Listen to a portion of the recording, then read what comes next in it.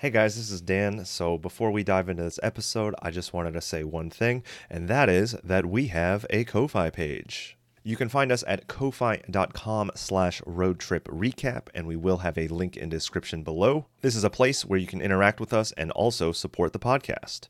I'm also going to be posting some photos up there that will be relevant to the stories we have told or will tell in the future.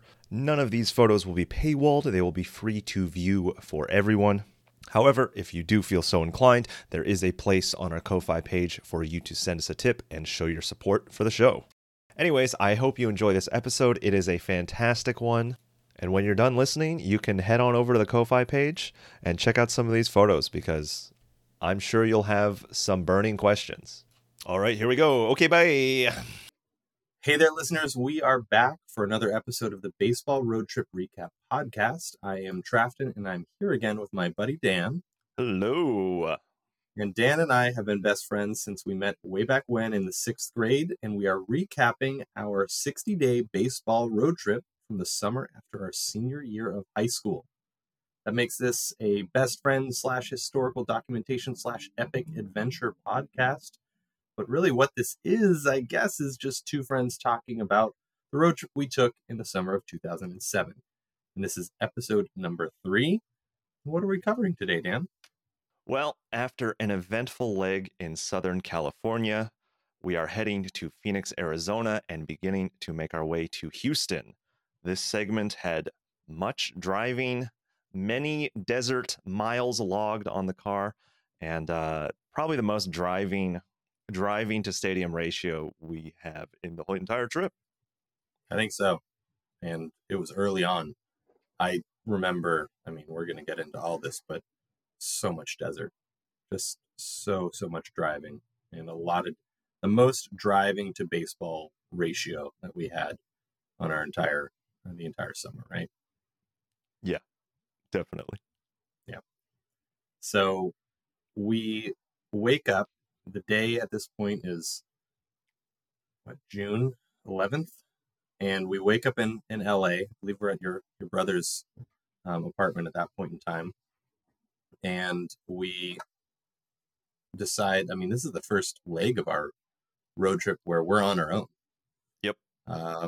Nobody, no parents, nobody meeting us at the ballpark even when we get to Arizona. So we're just kind of fully on our own, and we wake up in LA and hit the road, and it's a mere 370 miles, roughly 5.5 hours to Phoenix.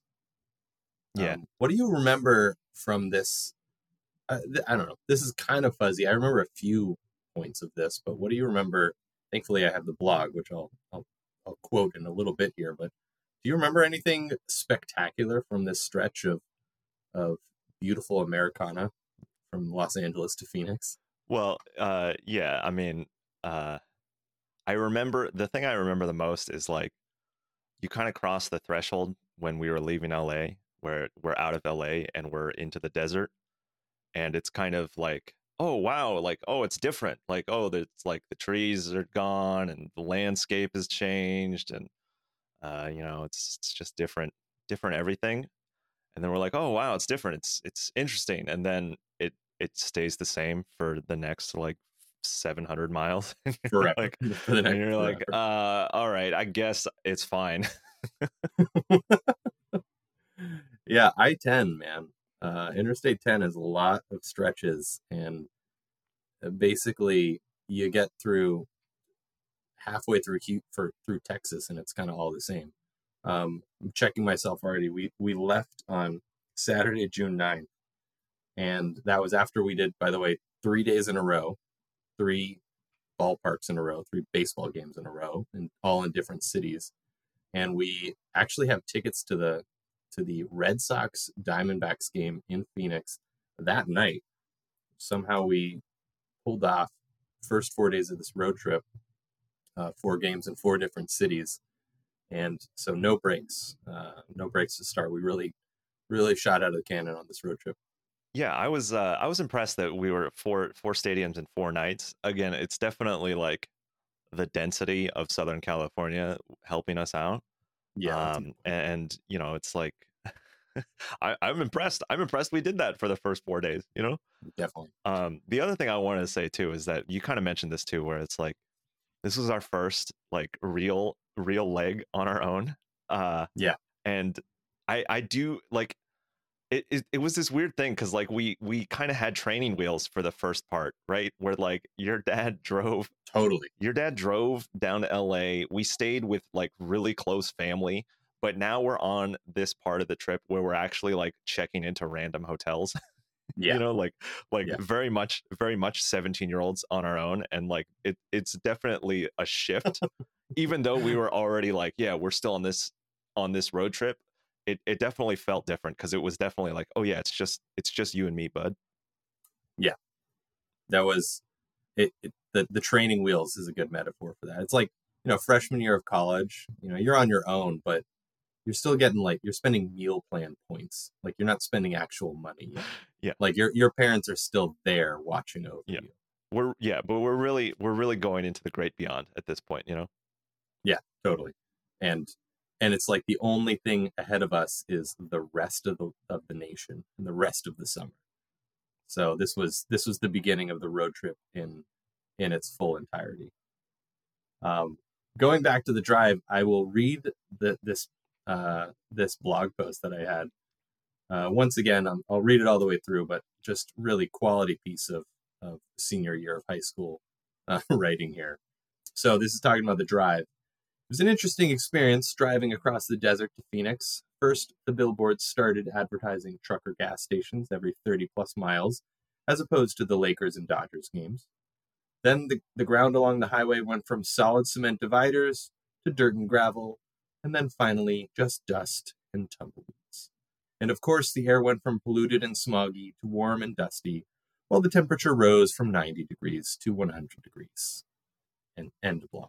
Obviously, there's like just a twinge of my disdain for the metro area of Los Angeles, which I think thankfully we're getting away from that, so I don't have to hear myself be pissed off about Los Angeles anymore.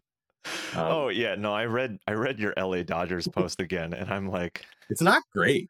there's so much disdain. There's so much pettiness in it. There's It's so petty. So true. It's not great. no, but it's also like look, as a 17-year-old, I think you have a duty. You had a duty as a San Francisco Giants fan to express your disdain in a certain way, and I think you Yeah, accomplished that I in nailed the it. previous Yeah, post, and this is the tail end of that disdain making itself visible. yeah. I'm so sorry to the city of LA. Like it's a fine town. It's a good spot. But yeah, we're gone, and the temperature rising from 90 to 100 degrees, and we are on our way, and we make one stop. I remember this pretty well. I don't know why, but we stop in Blythe, California, Yeah. and I thought we stopped at a Taco Bell, but you remember it differently. Yeah, it was definitely Del Taco. It was 100% Del Taco. Del Taco is a great taco. I mean, Yeah, I mean for fast food taco, it's whatever. But I remember because like we don't like I had been to one Del Taco in my life previously, and then also I just remember being kind of like bummed out about the town of Blythe, which the town of Blythe. I don't know. I don't know why I was bummed out. I was just like, man, this is it. This is the town that it's in, and we're just driving through it at a Del Taco. I don't know, but I remember that stop. I looked at it on Google Maps before hopping on the podcast today, and I don't think that it seems like a town that the best thing it has going for it is it's the last stop in California before you hit Arizona. Like that's the claim to fame. And there's a lot of desert, a lot of just dry everything around there. I don't know if I felt sad about it, but I definitely didn't feel like, oh, this is great, so we got to come back here. That was not quite the We place. got to return to this Del Taco and really live the life of this city, you know? Yeah, great spot. Thanks, Blythe, California. And quick little pit stop at the Del Taco, probably fueled up for gas there. And then all of a sudden we're in Arizona, and probably a couple more hours before we hit the Valley of the Sun. And we pull in. I don't know anything else from the drive. I don't remember anything specifically from that drive, other than like, ooh, it's the desert now, and then it's like, oh, the desert's kind of boring now. Like, And I don't remember anything from that. It's like, oh, just get me to civilization. Just something like, is there a baseball park around here somewhere? That obviously just thinking in only in terms of baseball at that point. And so we pull into Phoenix, we check into the Courtyard Marriott, and we apparently we made it in plenty of time for that game. And we hit up Chase Field. yeah, So this is, as we said, listeners, we would give our first, every time we hit a new ballpark, we'd give our first impressions. And I'll read the blog again, because I think I wrote down all of my thoughts apparently on Chase Field. I think it's a pretty good representation, and then kick it over to Dan. I will say again, I think there's like some disdain in my, like, was I an angsty 17-year-old? I apparently I was. I mean, probably less than most 17-year-olds, but I think there's just built in, you know. Must be. There's like some baseball purist in me at this point that just comes out. And maybe also I think I wrote this blog like as we were leaving Phoenix, Yes. and like, so just surrounded by more tumbleweeds and desert. And so it's just like in a bad state of mind maybe, but Yeah. yeah, here we go. All right. Chase Field, the Diamondbacks' home field, was unlike any stadium I've ever been to. It's indoors, which I have no problem with because they air conditioned the place to about 78 degrees, which compared to the outside world was great. But that's also the problem. Like I said, Dodgers Stadium was an eerie experience, but at least I felt like I was watching a baseball game. The Diamondbacks don't play on a baseball field. They play in an airport hangar or a gigantic abandoned warehouse that just happens to have some grass and seats and hot dogs. Even when the roof is open, it doesn't feel like I'm outside. Oh, God, you Yeah. rode with that person for like another like month and a half. Yeah. I mean, I'm so sorry.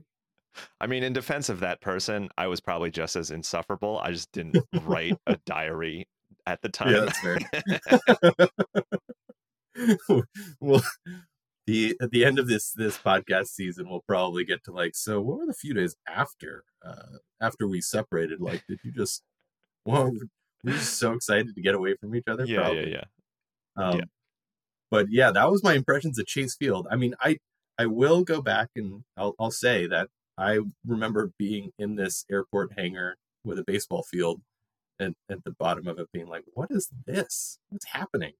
Like, I agree, and I remember this the stadium very well. But yeah, I just remember being more confused, but apparently I was also, ticked off.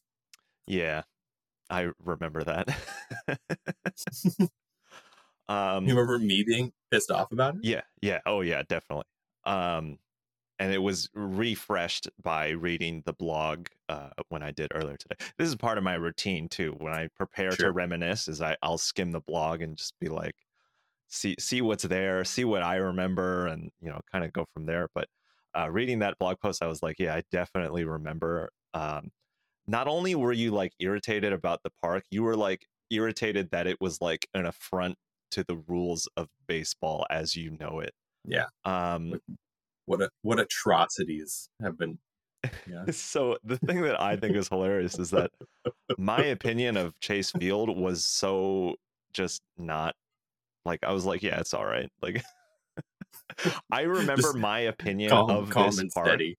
Yeah, I remember my opinion of this park was really just like, yeah, it's fine, but I'm not freaking out like Trafton is. Like, that was my opinion, and I had also been there before.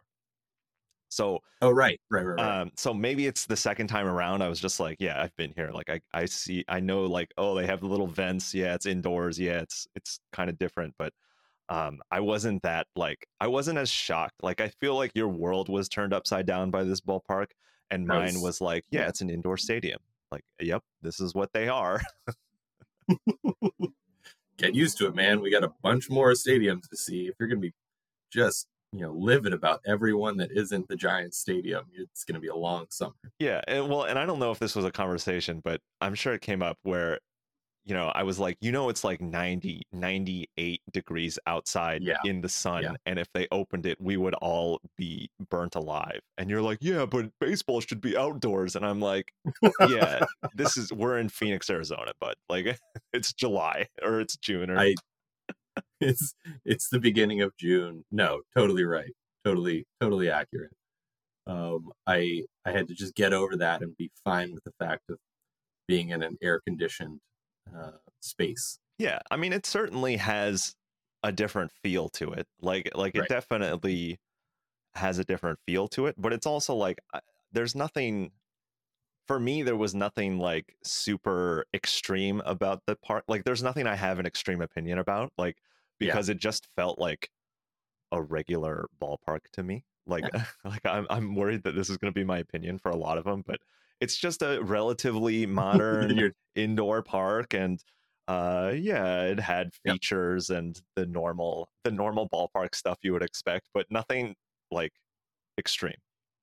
No, looking back on it, thank God that was an indoor ballpark because it was so hot outside. I get it. I Hmm. I get it. I mean, I think my only experience up until that point of baseball in Arizona. I mean, we had been to spring training before, Yes. um, and that was great. Just going to spring training games. Those are all outdoors. Those are in March. Yeah. Like those are on the tail end of winter. And if tail end of winter in Arizona is like bearable and like you're just outside taking in the sunshine, then yeah, the summer's gonna be just dog hot. Like it doesn't make any sense. So looking back on it, I will retract my angsty uh, blog post about it. Great ballpark, but very fun ballpark. I do remember one thing, which was somebody hit a home run or just a hard hit ball, and I feel like I heard it echo off of like a wall, and I got really really confused by that. Yeah, I have no memory of that, but I'm sure it struck a chord with you. Some things apparently struck chords with me.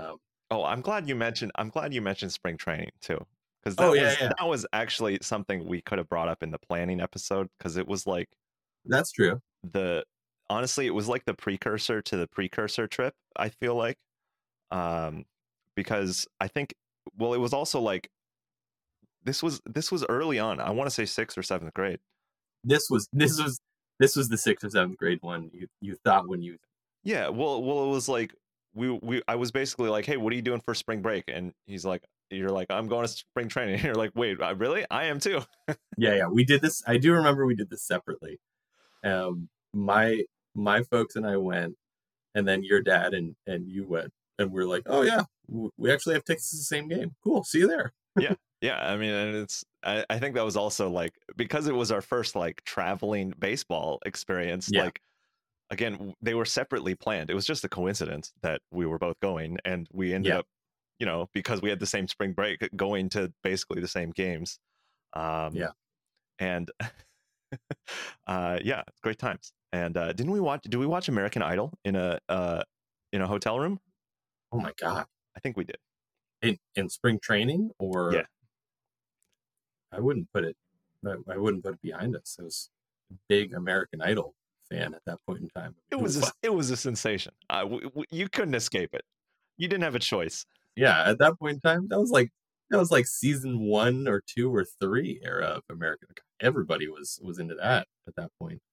I Oh the reason I remember it, well, I think my dad remembers it too, is because I think our the place me and my dad were staying was on the other side of town. So you yeah, guys yeah. didn't want you guys no one wanted to miss it. So we went to our hotel and we watched it there. What a good, what a good memory. What a good callback. Yeah. I don't remember that from spring training. I do remember going back to the road trip that there was something that we watched, and I think we started it at the hotel in Phoenix. We started binge watching at any hotel we could. Um, it was Deadliest Catch. during the summer of the road trip. We were just super into Deadliest Catch. Yeah. I mean, I Again, love that show. Who was? I don't remember it as a road trip show. But I love Deadliest Catch. I also watched a lot of Deadliest Catch like later when I was in college, like all the time. Yeah. But you're probably not wrong. I think this was the impetus to like that this was the start. You probably like, dude, we gotta watch, like, flip it to Discovery Channel. There's probably Deadliest Catch on. And I started watching, like, oh my God, this is rad. This is so cool. So we watched a lot of Deadliest Catch whenever we were in a hotel room. You know, still to this day, nothing beats like some really mediocre, cable at a hotel. Have we talked about this before? Because I love hotel TV. It's very special. It has a unique like this is. I agree. I don't think we have talked about this before. I think it's totally true. Maybe we came to, maybe this is one of these things that like became part of my personality 15 years ago, and it's just become ingrained within me at this point. But hotel TV is so special to me because it's different. Like, you always watch things that are different and things that are just like you would never watch otherwise. And also, I think it's become even more so that way in this era of like DVR and like streaming, because I actually channel surf. When I'm in hotels now, and it's like, oh, this is a fun experience. Yeah. I think it probably checks out that this was the beginning of that, because like we weren't in hotels often enough. Definitely not as like young adults until this point on their after our senior year.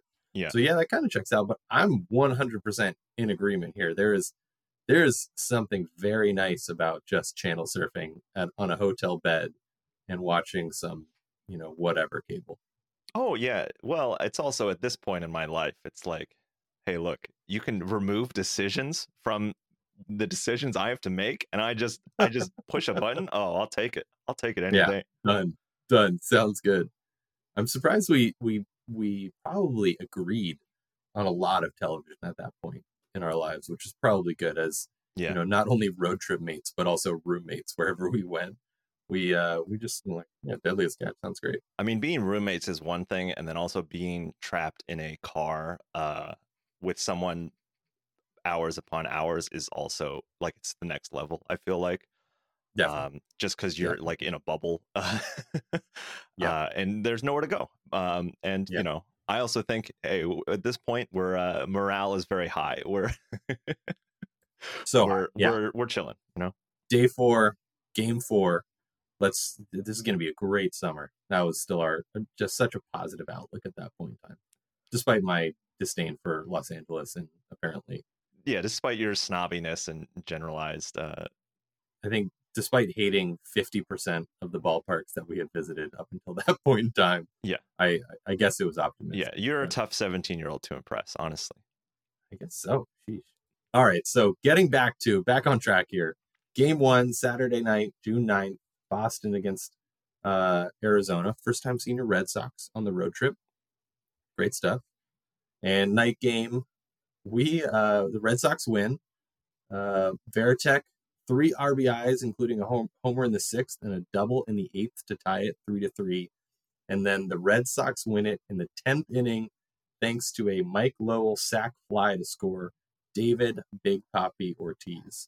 And of course, Papelbon comes in for the save in the bottom of the inning. You think back to that box score. It's a great box score. There's a lot of good names. I mean, Tech. I'm glad we saw a lot of Red Sox. The Red Sox were fun to watch this year. It was a fortunate coincidence that they were in town at that time, and it's also an interleague game, isn't it? Yeah. So even more lucky in that regard. And again, like, it just kind of happened, and this happened for Red Sox games a few other times, I feel like, where it's just like, oh, sick, what a great coincidence that we're here when they're here. We'll save it as a teaser, but the Red Sox might show up in another interleague stadium in the first half of the road trip before we even hit Boston. Yeah, and when I looked at the the photo, I let you borrow my shirt, I think, right? Oh, definitely. Yeah. That shirt is a little loose on me. Yeah. But you were like, I want to wear a Red Sox shirt. I'm like, all right. Yeah. And you'll also notice I'm wearing a San Francisco Giants hat Yeah. in that, Well, in that. Yeah. It's only so much I can do. We hadn't gotten to Yawkey Way yet. So, I needed to, I needed to wear what I could. You're also in that photo wearing, this is probably the next game. So actually, let's just jump cut to that. Game 2, we go back Sunday, June 10th at this point. It's a day game. Boston against Arizona again. And it is Daisuke Matsuzaka pitching for the Red Sox versus Randy Johnson, the big unit for the D-backs. And not much happened. The D-backs win 5-1.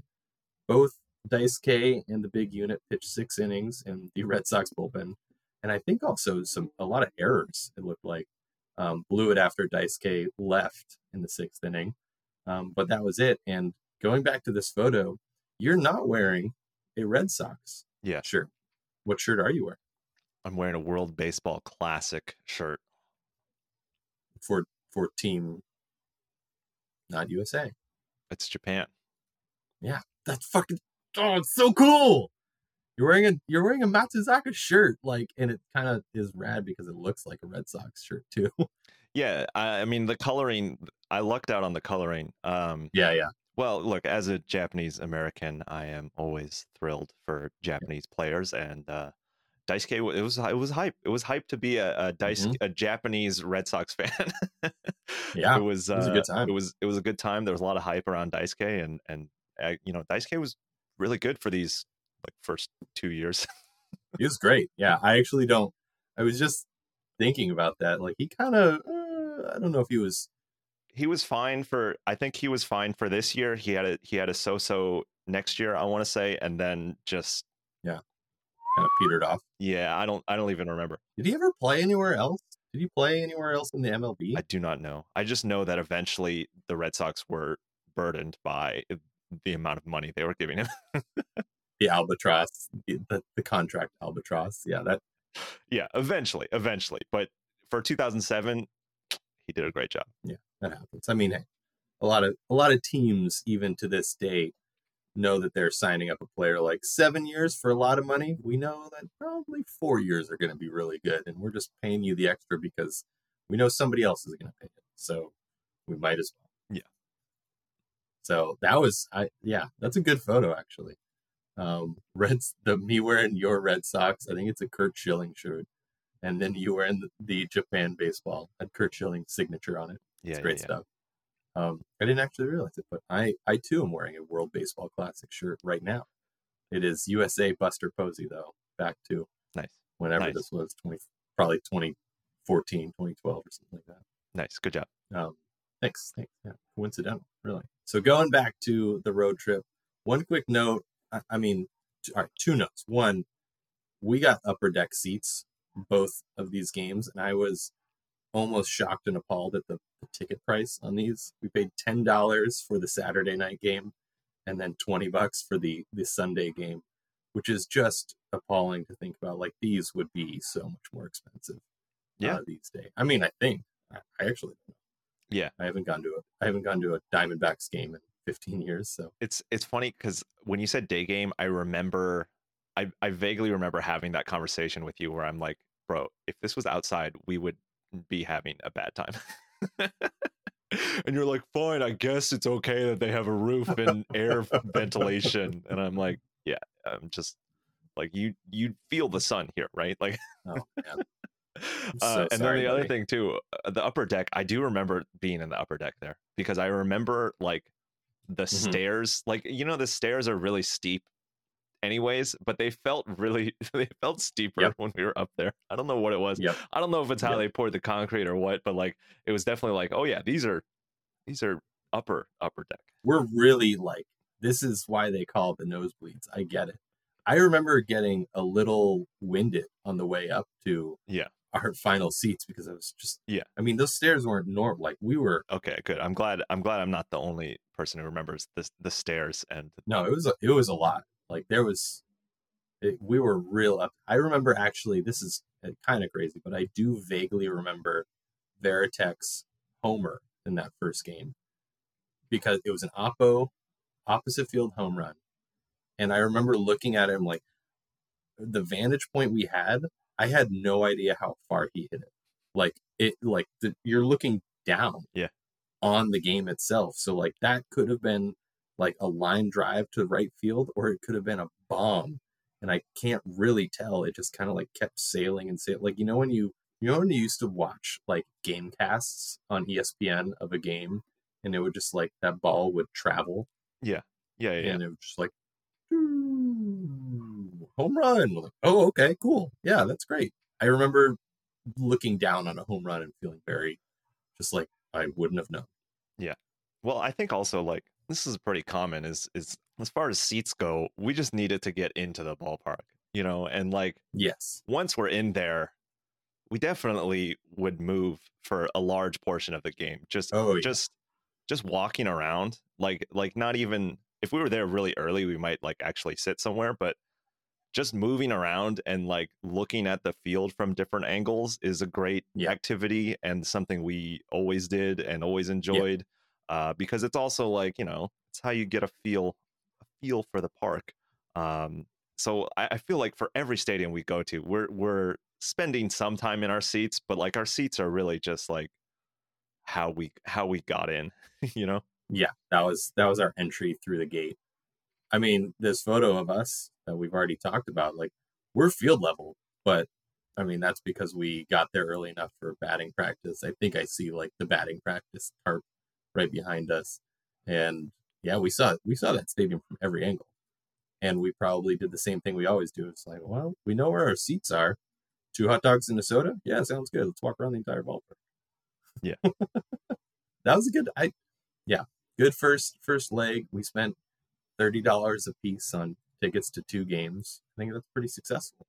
Yeah, I don't know how like there were some phases I feel like of the road trip where we were definitely like, yeah, let's go to batting practice. Like, yeah, we'll really spend a lot of time there. And then there was definitely a turning point where we're just like, I don't care. As long as we get in, it's fine. Like, because we also knew like show up in the 5th inning. I think it's also we knew like how we like toured a stadium on our own, and it's kind of like we don't need to be there for batting practice if we're gonna just walk around during the game anyways, like yeah that definitely waned. I think there was a couple of ballparks where we I mean some where we needed to see the ballpark for its glory, and so we got there early enough, and then some were just like, I don't really care about who's playing that much. Like we're kind of checking the box. That's fine. I think the Red Sox playing here too is a little more motivating because we eventually get to these. I mean, it probably happened already in LA, but like we get to these points where it's like we really the 2 teams that are playing are so insignificant to our engagement with the game, other than it is a game that is being played. Yes, correct. These 2 teams, however, this was in my research. Looking back on this, I found this is kind of cool. Arizona and Boston finished the 2007 regular season with the best records in the NL and AL. So these were the 2 number 1 seeds during the playoffs that year. And I mean, I don't really want to ruin it, but also this is 2007. People can go look this up too. The Red Sox won the World Series this year. Yes. And so this is our first chance seeing, or first sighting of the future World Series champions. And the D-backs, in their own right, made it to the NL National League Championship Series, lost to the Colorado Rockies, who we'll see. And also, I mean, Red Sox swept them, swept the Rockies in the World Series. I do remember that. I don't know if you, that was, I remember that. That was pretty cool. Like what was cool, I looked at the bracket of the MLB playoffs this year, and the Rockies won both of their first 2 series 3-0 and 4-0. So they swept. They were 7-0 going into the World Series itself, and then they got swept by the Red Sox. So it's just like, yeah. So no, the Red Sox are just way better. They're just way better. Yeah. Great year to be a Red Sox fan. Good year. So that was Arizona. Anything else? What did I miss about Arizona before we hop on the road through and get into Texas? Um, yeah, I don't know. I do remember when you said Johnson and Daisuke, I do remember that matchup, but it's also like not the most exciting game. I mean, it's a pitcher's duel, so like there's not a lot of base runners. Yeah, it was 1-1 through the sixth inning, which is like really cool to see some strikeouts, but also like only if you're how cool is it from the upper deck that you're watching? Yeah. Otherwise, I don't have anything else really on the stadium other than I was less disturbed than you were. Mhm, mhm. And yeah, I mean, it's fine. Again, I'm sorry about that. It's okay. Look, I had to sit in the car with you anyways, Yeah, afterwards, but it's fine.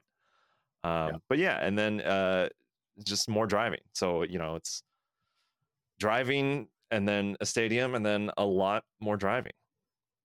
This is, I mean, what a good caption for the entire summer that we spent driving stadium, a lot more driving.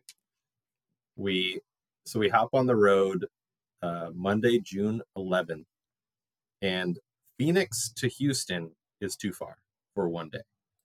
So we make a pit stop. We drive 650 miles, which is 9.5 hours. Yeah. Oh my God.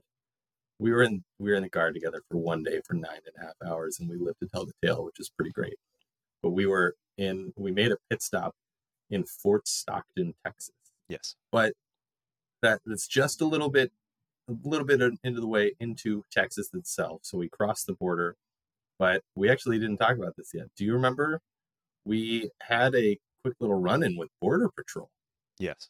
I would like for you to start this off because I have some vivid memories. They're all a little anticlimactic, I think, but I have some vivid memories about this. What do you remember about the Border Patrol near El Paso? Yeah, so we were outside of El Paso. I remember this. I mean, part of the reason this exists very clearly is I think there was a video too that we recorded uh, of I think us you're right. recounting this experience and the absurdity of it. But so, anyways, we were outside of El Paso on the 10, and then we get these big flashing signs that's like all vehicles must exit, all vehicles must you know divert or whatever, and we're like all Yeah, right, okay, here we go. And so they funnel you into this little stop station, and it's we're two 17-year-olds driving by ourselves, yeah. California plates, and we get it to this stop again. It's big flashing lights, we really don't know what's happening, and we're just like, this is weird. And we get there, I'm driving, we roll down the window. Oh, I don't. Yeah, I forgot all about that. I kind of vaguely remember it was like getting to be dusk. Yes. Because I do remember there was lights and like the lights were getting at the. I mean, you can't. Yeah, I mean, you can't miss it. You can't miss this stop, and you're actually funneled into it. Like there's no choice. So it's like, okay, okay. And we have zero things that are like in our car that could be devastating to our like we're not going to get incarcerated for some energy drinks in the back seat, but we're just like, what is going on? This is not okay. Um, I, I I remember being very freaked out and not understanding why I was freaked out. Yes. Yeah, I don't know. It's just it's a new experience. But anyways, we roll down the window. Guy leans over. He says, "Hey, are you guys U.S. citizens?" And I go, "Yeah." And he goes, "All right, carry on." He Done. just waves us through. Yeah, that's I do remember them saying, "All right, carry on." Yeah. Like that. Like, Really? well, That's all? That's it? yeah. This buildup is just come on. And again, there was a lot of tension for really nothing. And we were driving away from it being like, I can't believe that was what it was. And it's Yeah, also like he didn't look at our driver's license. He didn't, like, we had California plates, and we're just like, they didn't really care, like, whatever. I mean, hey, I guess they're looking for something specific, and two 17-year-olds in a Volvo was not what they were looking for. yeah, gotta love it. I I remember telling that story to like some friends in college at one point in time, and they were like actually pissed off at me that like nothing more interesting happened. They're like, "You built this up to be so much bigger. And then they just said, all right, carry on. Like, yeah, I mean, that's a story. Yeah. That's it. That was it. Well, that's how we experienced it. Yeah. It was anticlimactic for us too. Don't worry. Yeah. Yeah, exactly. I mean, what do I say? Like, do you wish that they found something? Like, I don't know what to say. So we make it past Border Patrol, and welcome to the great nation of Texas. Yeah. And that's our entryway. Sorry, I forgot that we did around or before this. I remembered from looking at the blog, we were passing apparently by Tucson, Arizona, and we saw what we thought was the final, or we knew was the final In-N-Out burger. Yeah. And I think I mentioned this in the last episode, so it's a callback. We decided at this point, I mean, in our 9.5 hours of travel, of driving that day, that wouldn't it be cool if we tried to hit regional fast food places in every place that we went, or every new state or every new area we went. Yeah. And so that became a little bit, I mean, we already crushed it, obviously, in Blythe, California with Del Taco. So let's just keep this train moving. And all we really knew about was Whataburger in Texas, or all I knew about was Whataburger in Texas at that point. But that became a theme. It became a theme. I mean, fast food was already a big part of our life at that point in time as teenage boys. Yeah. So. Yeah. Well, it's one of those things where it's a good, I don't know, it's a good add-on. It's a good cultural experience for the various regions. It's nice. And, we already ate at Roscoe's, so that kind of might have inspired us to a certain degree. And then also we were big fast food enjoyers. We definitely were. And also we were also like, I don't know, like we were definitely like varying it, because again, we're stopping for fast food on a lot of these driving days, and like we could do it and not repeat a single like chain for weeks. I think we did a pretty good job of that, actually. Yeah, well, we made it a side goal to not repeat as long as we could. Yeah. I think I remember we didn't have McDonald's until Chicago. Oh yeah, I don't. Which is pretty remarkable. You get all these choices at every rest stop, right? And we were able to almost always choose something different from what we had previously. And you know what? I'm glad we did. Yeah. The variety, it's good. It's good for morale. Really, yeah, as you said, a real cultural experience wherever we hit up. So we make it to Fort Stockton in Texas, which I just looked up is actually like 3 hours past the border, past El Paso. So it was, I kind of recall it was getting to be dusk around the Border Patrol run-in. It was like pitch black at Fort Stockton. We're like, just roll in. We're like, I just need a bed at this point. Yeah. I don't really care what you got. It's just Fort Stockton, thanks. And we wake up the next morning, and it's, do you remember, like, what was the morale? We're like, well, we just drove a crap ton. Do you want to drive a crap ton more? Because that's what we're doing today. Well, I mean, I don't remember having a choice in this avenue. I mean, it was definitely that singular stretch from Phoenix to Fort Stockton was definitely like, I want to say the longest individual stretch. It was. We might get one later in Ohio, or in the Midwest somewhere, but like there were plenty of things in between. Yes. But as far as like solid driving, this one was definitely the biggest. And it wasn't typical for us, because also most of the time, like, we would have a day of driving planned, but it would only take us 6 hours, 5 hours, maybe more. But this was the one where it was like the whole day is driving, and it's the longest day of driving. Yeah, 9.5 hours, 650 miles. I mean, I remember we got a pretty good gauge for, we could kind of hone in.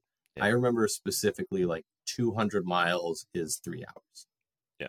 And so just like thinking that, like 200 miles, 3 hours, that's like a good stretch. If you're the driver, like that's your goal as the driver.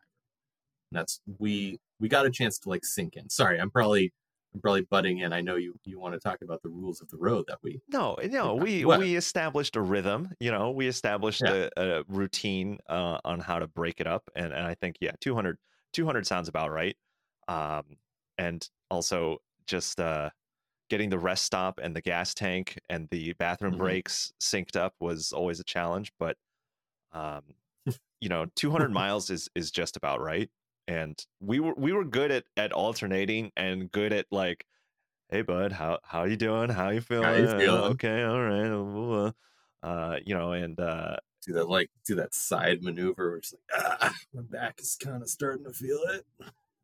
yeah, and again, it's not like the most strenuous work you've ever done, but it's also like, yeah, we were a team, and I think It was a team effort. we were establishing our rhythm, and our rhythm that we had to maintain for the next 2 months. Yeah. Thank God for those beaded seat covers. Am I right? They really went a long way, especially through the 100-degree desert of Texas. Having a little extra ventilation and a little back massage. Yeah. That's $15 you could get. Oh yeah, no, the beaded seat covers definitely were proving their mettle for sure in this leg. Yeah, yeah. So Fort Stockton, we wake up the next morning. Houston, Texas is our goal. It's 500 miles away. 8 hours is what it says it took. I don't remember how quickly we made it. I guess that's if you do it straight. For some reason, I wrote in the blog, we ate at the IHOP right across from the hotel. Yeah. Get a good Grand Slam breakfast Yeah. in before you hit the road. Can't say that's a bad idea, or I don't know. Can't say that's a regional chain. Also, unfortunately, It's definitely IHOP. not, but yeah. But we got some IHOP in, and then we drove on and made it to Houston that night. Yeah. In total, it was 1,200 miles, 17 plus hours over 2 days that we made it. So, woof. Yeah, this is, I mean, looking at the map, we had Houston to Atlanta after this. We'll get into was a big haul, but we didn't do that in one. We definitely didn't do that in one day. Yeah. What else about the trip or the drive-in do you remember? Well, I remember, so it's hard to say which leg, whether this was before Fort Stockton. It was probably mostly after, but I remember driving through Texas was great. Like, it was Really? yeah, it was pretty, man. Like, there was all these beautiful green fields and stuff, and also the speed limit was like 80, so most people were doing like 90. Yeah, you could drive fast. So that was kind of exciting. And I do remember that there was a large stretch of this where we weren't on I-10. For some reason, that the GPS put us on a different highway. I think it was for like a San Antonio bypass. Really?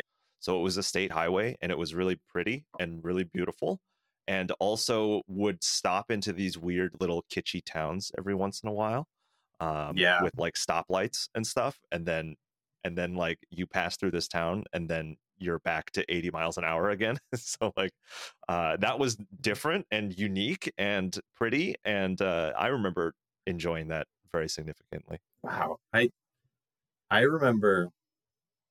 I forgot about that. Yeah, it definitely shot us off of I-10, and I remember the little town. Just, I mean, not, I keep bringing up Blythe. It was a little bit better than Blythe. Like nice little kitschy towns. There's like some cowboy boots on a billboard that you see, and some spurs that you see, and Yeah. a Stetson. So yeah, you got some. It's like you felt like you were in Texas, and then Yes. you got out of town and you hit 95 as quickly as you could. Yeah, I also remember I was like cruising at like 90-ish, and then I got passed by this truck going like a lot faster than I was. And I was like, "Oh, okay." Like, again, look, I was in the right lane. I was in the right lane. I was cruising. There weren't any cars, and then I got passed so hard.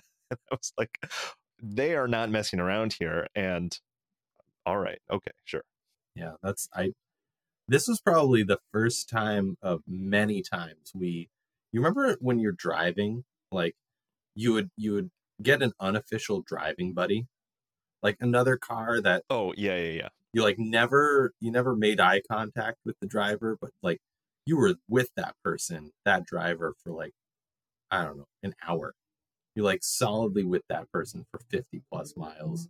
And every once in a while, they would pass somebody on the right. You'd pass that car on the right with them into place, or they would fall back into the right hand lane and you would. You pass on the left. Yeah. Sorry. Pass on the left. Sorry. Did I say pass on the right? Yeah, you did. Oh, man. It's embarrassing. I'm screwing up. That's Bruce Bean's method of driving. So they would pull over to the right, pass them on the left, and you're just like, don't worry, guy. Yeah. No. If you get a good follow buddy who has like a similar cruising speed, you could definitely pair off with them for a while. Yeah. And again, they also like the other thing too is I remember like they would also have to obey the same like passing rules as us because like Yeah. like if they didn't do that, it's like, oh, I don't want to follow this guy if they're gonna pass people on the right. It's stupid. Yeah. This is obviously not worthy of being my follow buddy. No way. Yeah, exactly. I do remember at one point in time, and this could have been friggin' anywhere. Yeah. But there was one time where I had a good follow buddy for a solid 50 plus miles, and he pulled off on the side of the road, and I made a point to speed up as he was getting up, exiting. And we both like looked over at each other and we gave like a salute. Yeah. I think you were asleep in the passenger seat, and like I was like, Dan, I just had a great follow buddy. Oh yeah. It was so dorky. It was so bad. Well, hey, it's one of those things of human interaction. It's a silent exchange, a silent camaraderie. Yeah, good times. Yeah, like I'm looking at some of these photos too, and it's like there's a lot of these like little stores that had like all this like metal work out front and like, oh really? Yeah, like these little souvenirs and like yard decorations and mixed in with like cowboy memorabilia and stuff. Like really nice drive. Honestly, probably the most interesting part of driving. And I think like this is another thing that I kind of remember just about like just driving and also like looking at scenery is that I think growing up in California, we were very spoiled with like our scenic views of just natural beauty. Like there's so many highways in California that you're just like, oh, this is really pretty. And I feel like we got a lot of that in Texas, and then when we get to the East Coast, it's just not. Again, it's just older, and it's just not as scenic, And I think again, we were definitely like, man, California has some really nice sights to it. Yeah, I don't recall a lot about this drive aside from the fact that it was so friggin' long. Yeah. But looking back on the blog post that I wrote, like at this time, it got greener and greener and greener as you got deeper into Texas. Yeah. And that kind of, I vaguely remember that. Like it got less tumbleweedy and more picturesque, which was cool. Yeah. Oh, pulling up some photos. Nice. I took a lot of driving photos for this this length desert. We had nothing else to do, man. Road sign. The one thing I wish we did more of is take more pictures of the welcome to state signs. I think I remember always trying to. Well, we always thought about it. Yeah, we had a lot of lead up. But you're driving past it, so you have like a 8-second window to get it. We did get the Texas one. It's a beautiful one too. It's look at that star. The Texas like state outline is there. That's not a sign. That is a monument. Yeah. Well, it's a nice one. And then here's Border Patrol. Really? That's what it looks like? Well, look, I'm zoomed in. All right. I remember it being so much more epic. Well, I'm zoomed in. Obviously. I'm zoomed in a lot. There's a lot of rain. There's a lot of wetness. Yeah. A lot of rain on there. Yeah. I don't remember that. This truck, I think this is a truck where it's like we got passed, and I was like, I'm gonna remember this. Gonna remember the Ford F-150 going 110. Get to Houston. Yeah. We arrive on, I guess Tuesday, June 12th, and we are staying with an old family friend of mine, Alice, and I mean, I remember this. I haven't seen Alice, and she was an old family friend of my family. She was actually my older sister's babysitter in Denver, Colorado. And I haven't seen her in years. And I remember her just like we roll in and she has the biggest bear hug for both of us. Like welcoming in these two weary travelers, these two like youngsters, like they don't just come on in. I'll take care of you from here. She was like so sweet, just so sweet. Yeah. Oh yeah, totally. I mean, I as someone who I had no idea who this person was previously, Mm-hmm. she was super nice and super welcoming and a very wonderful host to us, and it was great, good times, and we had a place to stay. We had a place to stay near Houston. Yeah, for 3 nights. We were there 3 nights. It was great. I remember one of those nights, probably the first one. She had like a chicken pot pie, like homemade chicken pot pie, ready for us. I'm like, yeah, let's do that. Like that Grand Slam breakfast from this morning has worn off clearly, and I'm so sick of like bugles on the road trip. Let's get some actual sustenance in me. So I remember feeling great about just rolling into Houston. And then we didn't have a game to go that night. We go to the game on Wednesday, the next day, June 13th, and Oakland is in town. At that point in time, this is kind of crazy to think that was also an interleague match at that point in time as well, Sure. because Houston was in the National League at that point. And so we had a couple days off, lots of driving, obviously, and a couple days off from baseball and from stadiums. So we probably like got in and found a rhythm, but there was something that we walked. It was game one on Wednesday the 13th, and we night game 7:05 start. Again, we're in the upper deck, section 420. But as we walk into the stadium, we are greeted by some random people that say, "Do you want to be in a contest tonight in the stadium?" And it was TGF Salons, a regional chain, probably the Supercuts of Texas. And they pulled me aside and say, "We want you to be in the haircutting competition tonight. We're going to cut your hair and you're going to be in a before and after photo. Are you in?" And I mean, what, like you and I probably looked at each other and we're like, well, we got to do this, right? Like, Yeah. this is a no-brainer. I mean, yeah, it was definitely like we're Yeah. in. Like, I remember this vaguely because it's like I think this was one of these times where we were there early, and we were Yes. wandering, Yeah. and we weren't even wandering that far. I don't feel like before someone locked on to you and was like, "Hi, do you want to do this thing where you'll be in a contest and you'll be on the jumbotron?" And again, we had like just gotten there. We were like, oh, let's look Definitely. at the gift shop, and like we were like doing whatever random thing to kill time for the game, and instantly thrown into this. No, I remember it pretty distinctly. We were like 10 steps through the gate Yeah, and somebody pulled us aside and we're like, what's happening? yeah, some lady with a clipboard just out of nowhere. And it was great. Like, and so we have the photo.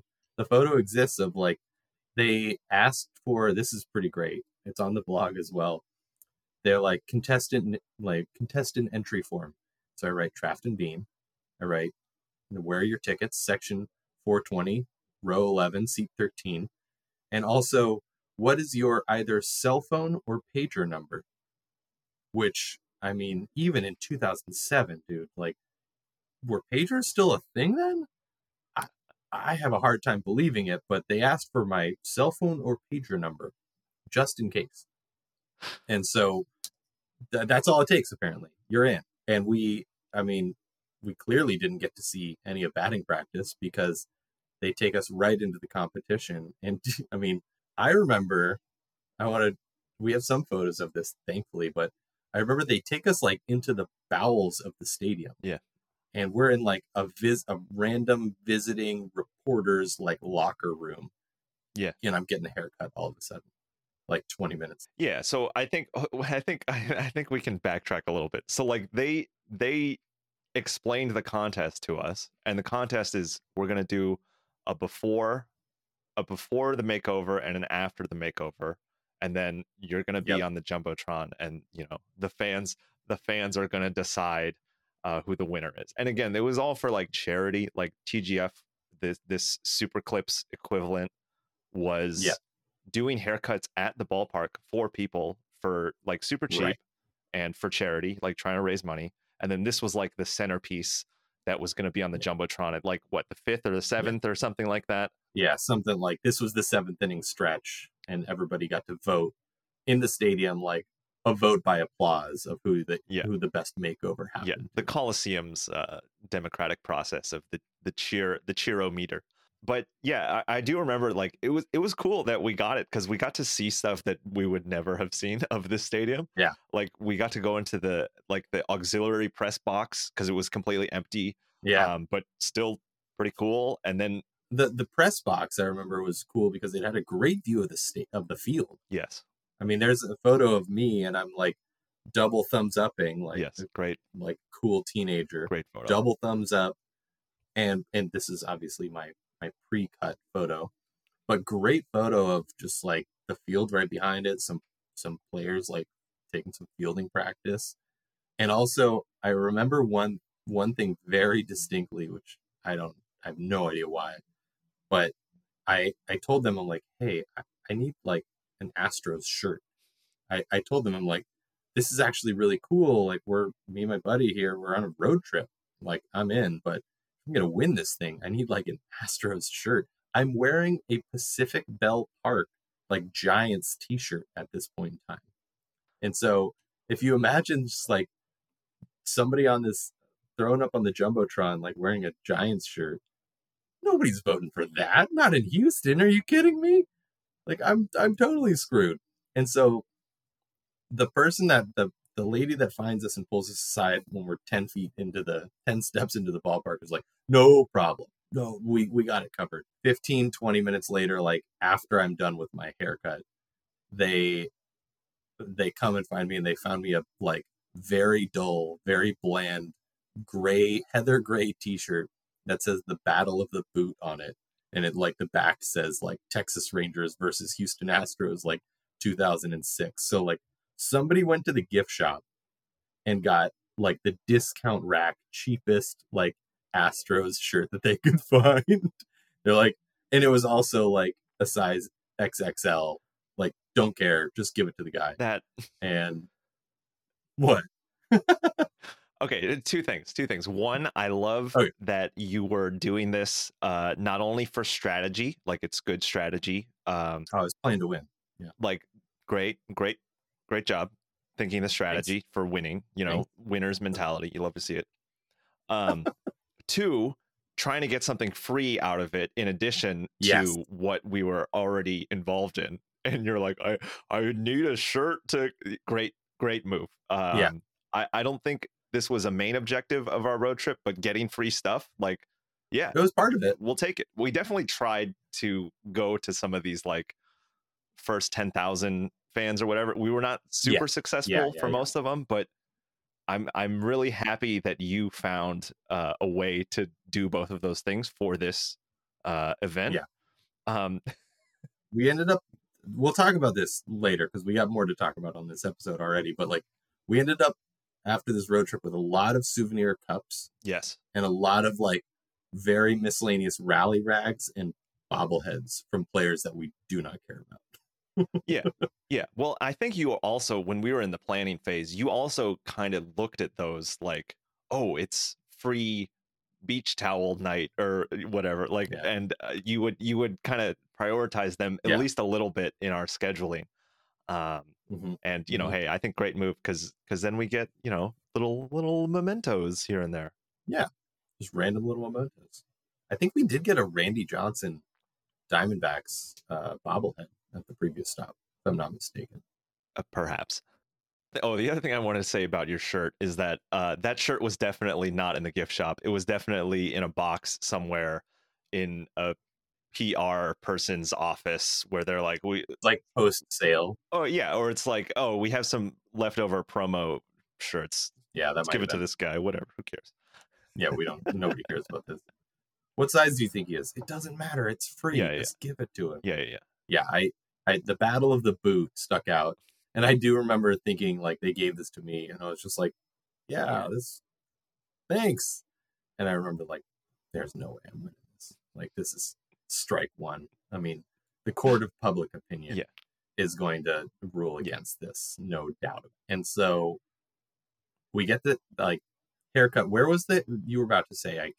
So it was like the alternate like secondary locker room. So like not the visitor locker room, but like the backup to the visitor locker room or something like that. It was a locker room that was completely empty, but also it was like a professional locker room, so like we were like, oh, hey, this is still like kind of cool, like it's different, like we didn't expect to see this today. So again, we're like asking them like, where are we? And these like hairstylists are like, I have no idea. What are you talking about?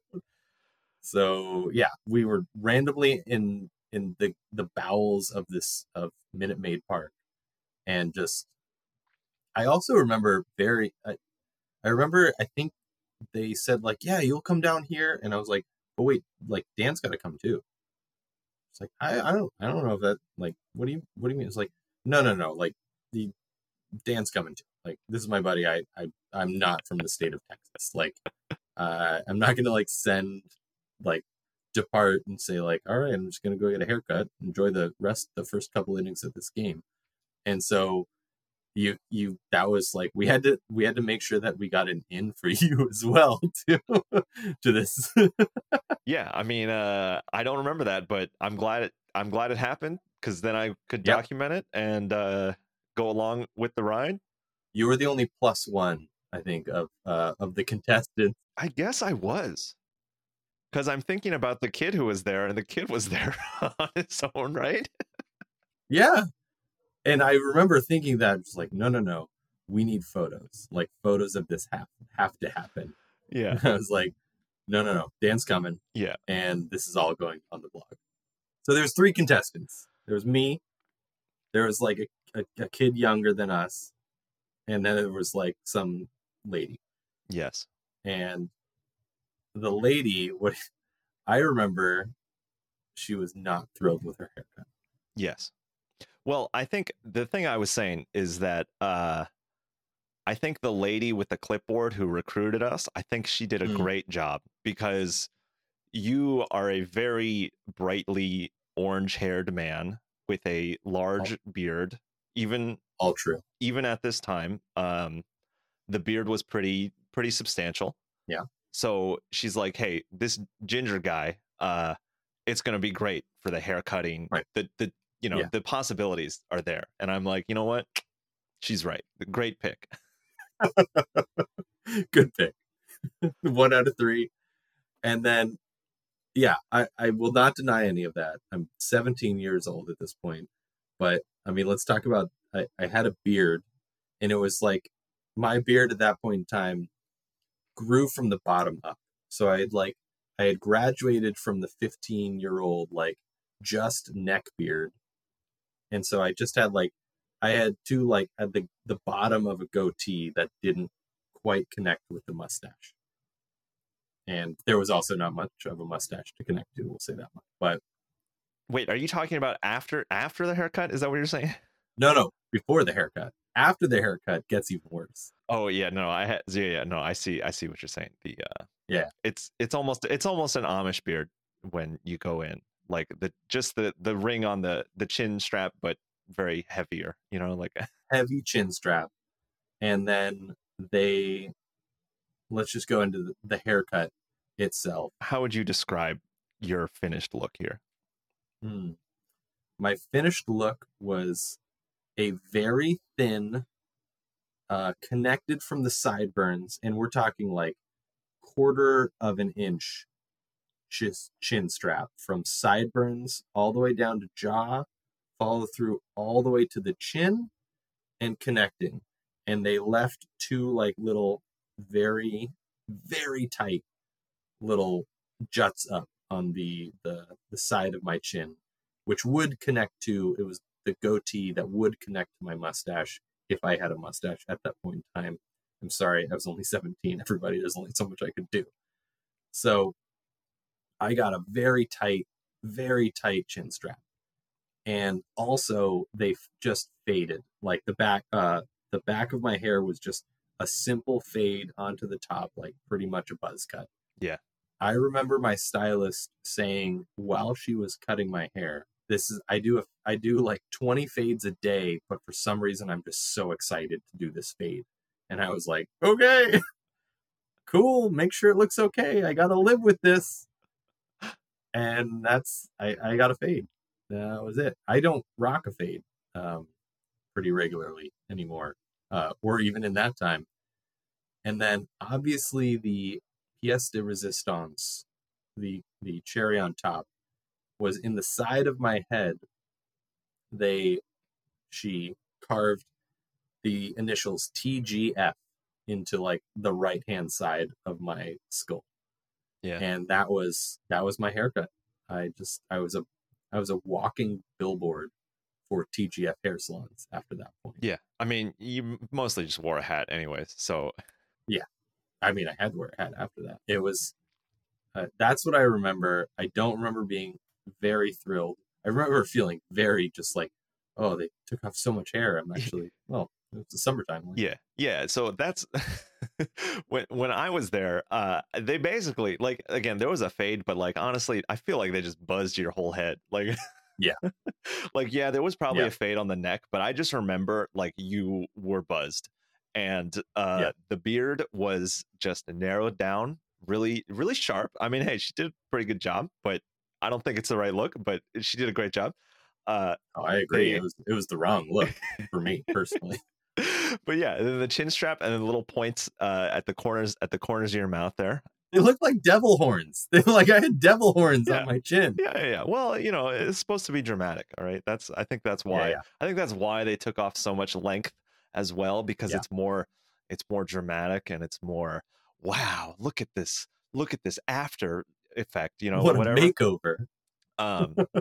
But yeah, so you know, you got a haircut, you got letters carved into your the side of your head, and I think the most hilarious part about this is that we knew we were going to lose. Oh yeah. When we were even before his haircut was done, we were like, we're going to lose. This kid, I'm going to tee it up, but I won't, because you were watching this haircut happen. Yes. I'll tee it up and then drive it home, because this kid was like, I call it 10 years old, maybe 10 to 12. Yeah. I'm gonna do him a little injustice, but a pretty derpy looking kid, you know, derpy looking guy, kind of dorky. Like he had these pretty thick glasses, and I'm like, I mean, the Astros fans are gonna. He's wearing an Astros shirt. The fans are gonna love him, whatever they do with it. Yeah. And then they think of the haircut that they're gonna do for him, and we're like, it was. Do you want to say? Do you want me to? Oh, sure. Yeah. So they have this, you know, kind of normal, you know, little nerdy-ish kind of just you know, normal 12-year-old awkwardness kind of vibes, and you know, just as overgrown as Trafton was, like, you know, like definitely needed a haircut just like Trafton did. But yeah, I feel like this was in, like, even before they started cutting, they were talking about it, and they decided Mohawk plus Astros logo for this kid, and totally screwed. And yeah, we're just like, winner. And we're like, oh, that's what he's getting, and he's the kid, and he's like clearly more of an Astros fan than the rest of us. Yeah, and we are at all. Yeah. So we were, as I was watching Trafton get his haircut into whatever it came to be, we were also like, we're gonna lose 100%. There's no way this crowd is not going to lose their minds when they see this kind of goofy looking kid with a mohawk and the Astros logo. And they even put they had red eyeshadow that they colored it in when they cut it out. Man, you're right. And so they colored in the space with red, and we were dead in the water, and we were very aware of it. But again, we were still thrilled for the experience. And the fact that it's a story that we can always have in our back pocket for just, I don't know, a weird thing. Totally. Yeah, we were dead in the water. We knew it upon seeing our contestants. The third contestant, this, I don't know, 30 something lady got a haircut that looked like she got a friggin' haircut. Like they did some twirls in it. And I actually remember standing up after it was done. She looked in the mirror and like looked at the stylist and was like, I'm probably going to have my regular stylist touch this up like sometime this week. And they're like, okay, bummer. Yeah. I mean, so I think it's really hard to make a lady's haircut like that dramatic without like completely butchering it. Like, unless you're gonna like shave the side of her head and put an Astros logo like right into the side of it, like that's the winner. That's just gonna be the winner. Maybe if they did this in a more recent year, I mean, maybe some gal could get a sick undercut or something like that. That'd be dramatic and cool. Yeah, but this was long before the Ellie Goulding era of haircut. Yeah, and yeah, like I remember they just like they cut the length and then they just like did some random curls or something in the front just to like make it kind of more different than it was, because otherwise it would have just been like, oh, her hair's slightly shorter. Yeah, it's no different. So that was we go back up to our seats, and we wait for just they pull us back in. They've already taken the before and after photos. They say like come back into this area in the 7th inning stretch, and you'll be voted on by the rest of the stadium. And they show the photos, and lo and behold, we lose to the derpy 10-year-old, and we knew that was going to happen. And they didn't at some point in time they probably told us, but the like winner got box seats to like a game later in the season, and we're like, well, we're whatever, we're leaving tomorrow, we're leaving in a couple days. So they gave us as a consolation prize like 2 regular tickets to another game later, to the game of your choosing, and we happily brought that back to our lovely hostess Alice. And we're just like, thanks very much, and we also have a great story here. Do you remember what else? Do you remember what else we got? No, we got something else. Yeah. Oh, wait, was it? We took a picture of it. Was it I want to say it had something to do with hairstyling stuff. Yeah, it was a bunch of like. Am I wrong? It was a bunch of like soap and shampoo and like, and like it was like a little gift basket of like toiletries and like hair product and stuff. I think we sent it to your sister or something like that. Or like, I remember we took a photo of it with us. Why did we send it? We should just delete. I don't remember. With us in front of it. Yeah. We did a lot of really good like a double thumbs up photos on this throughout this summer. Yeah. Well, and I'm glad we did. And that's why I remember that it was a greenish gift basket, and it had all bunch of random things in it. And yeah, that was the other consolation prize that we got for that. All right.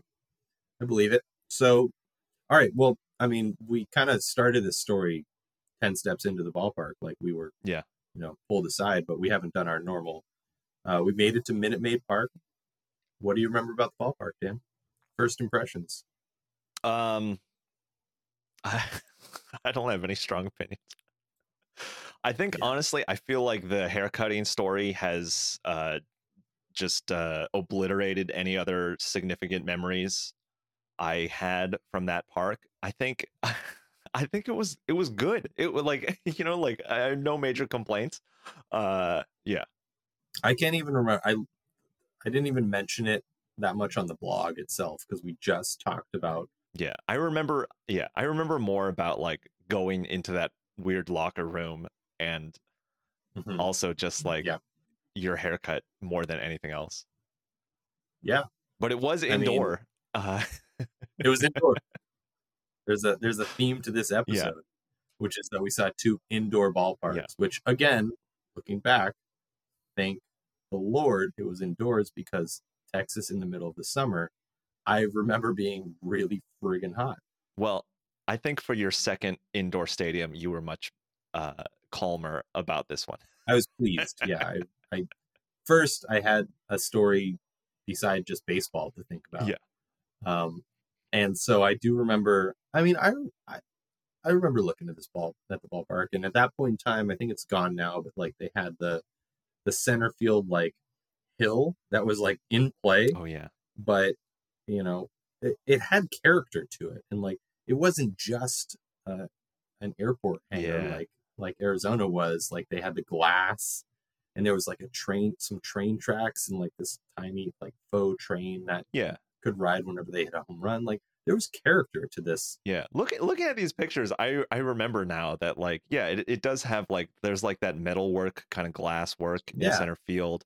it was really And cool. then yeah, anything that changes the field of play, I think is always interesting because that's the great thing about Yeah. baseball parks is that they have different shapes and different Yeah. dimensions. There's no standard. And yeah, I forgot about that mound in center field, which is just kind of goofy, but it's different. And I think differences are good in baseball, you know? Yeah.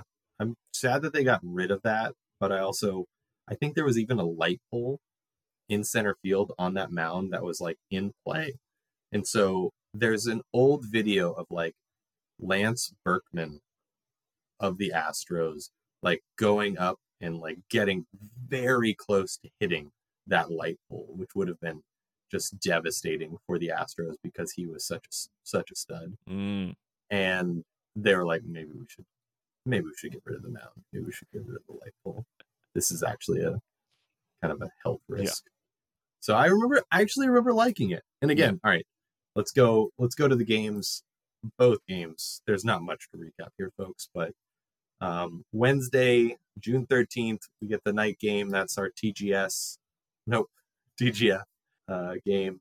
The A's win 7-3 thanks to a 5-run 8th inning, and the A's catcher Jason Kendall hits a solo home run. And I noted that mainly because we'll see him later, but he will not be in Oakland A at that point in time. Yeah. Game 2 is a day game, Thursday, June 14th. And we even knew that we weren't going to care about this one as much. We don't even get seats. We get standing room only tickets. Yeah. And they're $10. We're like, wait, do you like the Astros or the Athletics? No? Great, cool. So our boy Jason Kendall again singles home the winning run in the 11th inning off of our singles home Bobby Crosby of the Oakland A's. And I like this one. Santiago Casilla of the A's gets the save. You love to see that happen. Obviously, Santiago Casilla goes on to be a great closer and reliever for my Giants. So those were the two games we saw in Houston. Obviously, momentous experiences that you remember, right? Yeah, I think the standing room only is pretty hilarious because we're just like, I guess we'll do it. Like, what else are we doing? Yeah. And it's also like, it's standing room only for a stadium that we had just been to as well. So we're kind of just like, yeah, we've seen it. And we've already did our walking around and like exploring for most of it, you know? Yeah. And yeah, so it's just another game that we went to, and we went to it. I'm almost positive we did not stay until the end of that second game. Even we're like, no need to. Stadium isn't changing. I hope a team will win this game at the end of it. And I remember, so one unfortunate thing did happen that day. Thanks to my writing in the blog for reminding me. But we had forgotten the keys to Alice's house, leaving for the ballpark that morning. And so we left that game. We're like, yeah, let's just go. I don't know. Let's just go back and hang out with Alice. Or no, she wasn't there that day. And we forgot the keys. So we're like, shoot, we're stranded. And it's Texas in June. I remember it being like the closest thing to like hamsters in, a cage. Just like you have to go from like tube to tube, just like air conditioned being into air conditioned vehicle into air conditioned area. Yeah. So we had to kill some time, and I don't even remember what we did, but we just like killed some time at a mall or something like that until Alice got back that day. Yeah. I mean, I would have never remembered that we like were kind of locked out for a certain amount of time. I just it's completely gone from my memory. But vaguely, vaguely, I remember driving around. I think like we were driving in circles for a little bit, and like just finding something to do and kill time. But again, it was also just like we were bored of the ballpark. Again, teams were not super invested in ballpark. We had seen already, nothing more to see, and already had a pretty exhilarating experience the previous day. So like, how do you top that? No, you don't. You just kind of get bored and you leave. So we just wanted to like chill, and we weren't able to chill, unfortunately. No, I think we like tried to go see a movie, but didn't even go see a movie. We just hung out around a mall. It was like what do you do if you go in, you get pulled aside for a competition in one game, and then you go back to the same stadium the next day? Did we just like walk through and we're just like, maybe it'll happen again? It's hard to top. It's really hard to follow that up, and I don't know. It was on the schedule, right? It's a game we like wrote down as on the schedule. Maybe we thought we'd still be jazzed for the stadium, but we definitely weren't. Yeah. I remember it being a great stadium, fun stadium. We did it. Check it off the box. Check it off the list. And our listeners are probably wondering, like, well, why didn't you go to Dallas? Like, the Rangers are just up the road. This was the first instance of they were out of town for like 2 weeks while we were here, and we weren't going to stick around in Texas for just seeing another game. And driving up into Dallas. So we knew our next stretch was going to be moving on to the East Coast. And so that was Houston. Real hot. Great hospitality. Got an amazing experience, and we were able to gift 2 free tickets to our hostess. That was kind of a cool little 3-day stretch there. Let's wrap it up by, we end up driving out of Houston the next on the 15th after, so this is what day 6, 7? Day 7 of the road trip. Actually, I think it's day 8, because we stayed 3 days in Houston. So day 8 of the road trip, where we've seen at this point, like 6 games, 7 games in 8 days. We know we're going to Atlanta next, but we're going to have some fun later on, or we're going to make some pit stops along the way. And also the drive from Phoenix to Houston, like, that was ridiculous. There's nothing in between Phoenix and Houston that we really want to hit, but we find a couple things between Houston and Atlanta that we want to do. So that will be all for the next episode. Oh, well, we also did hit in Houston our regional fast food chain, Whataburger. I remember having a good Whataburger. Yes. I remember it was a pretty good burger. Large, substantial, pretty greasy, huge. But that's kind of what you sign up for.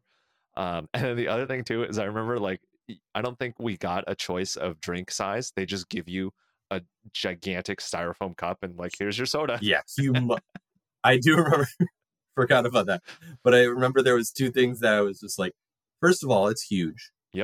And second of all, there's no other thing than styrofoam that they are going to offer. And that was great. That was just really something. So it's like a 32 ounce just giant styrofoam cup. That was my biggest memory of Whataburger, I think. I remember being a good burger. Thanks to Whataburger. So with that, I think let's call it an episode. Shout out to our unofficial sponsors, Whataburger burger chain in Houston, Texas. All right.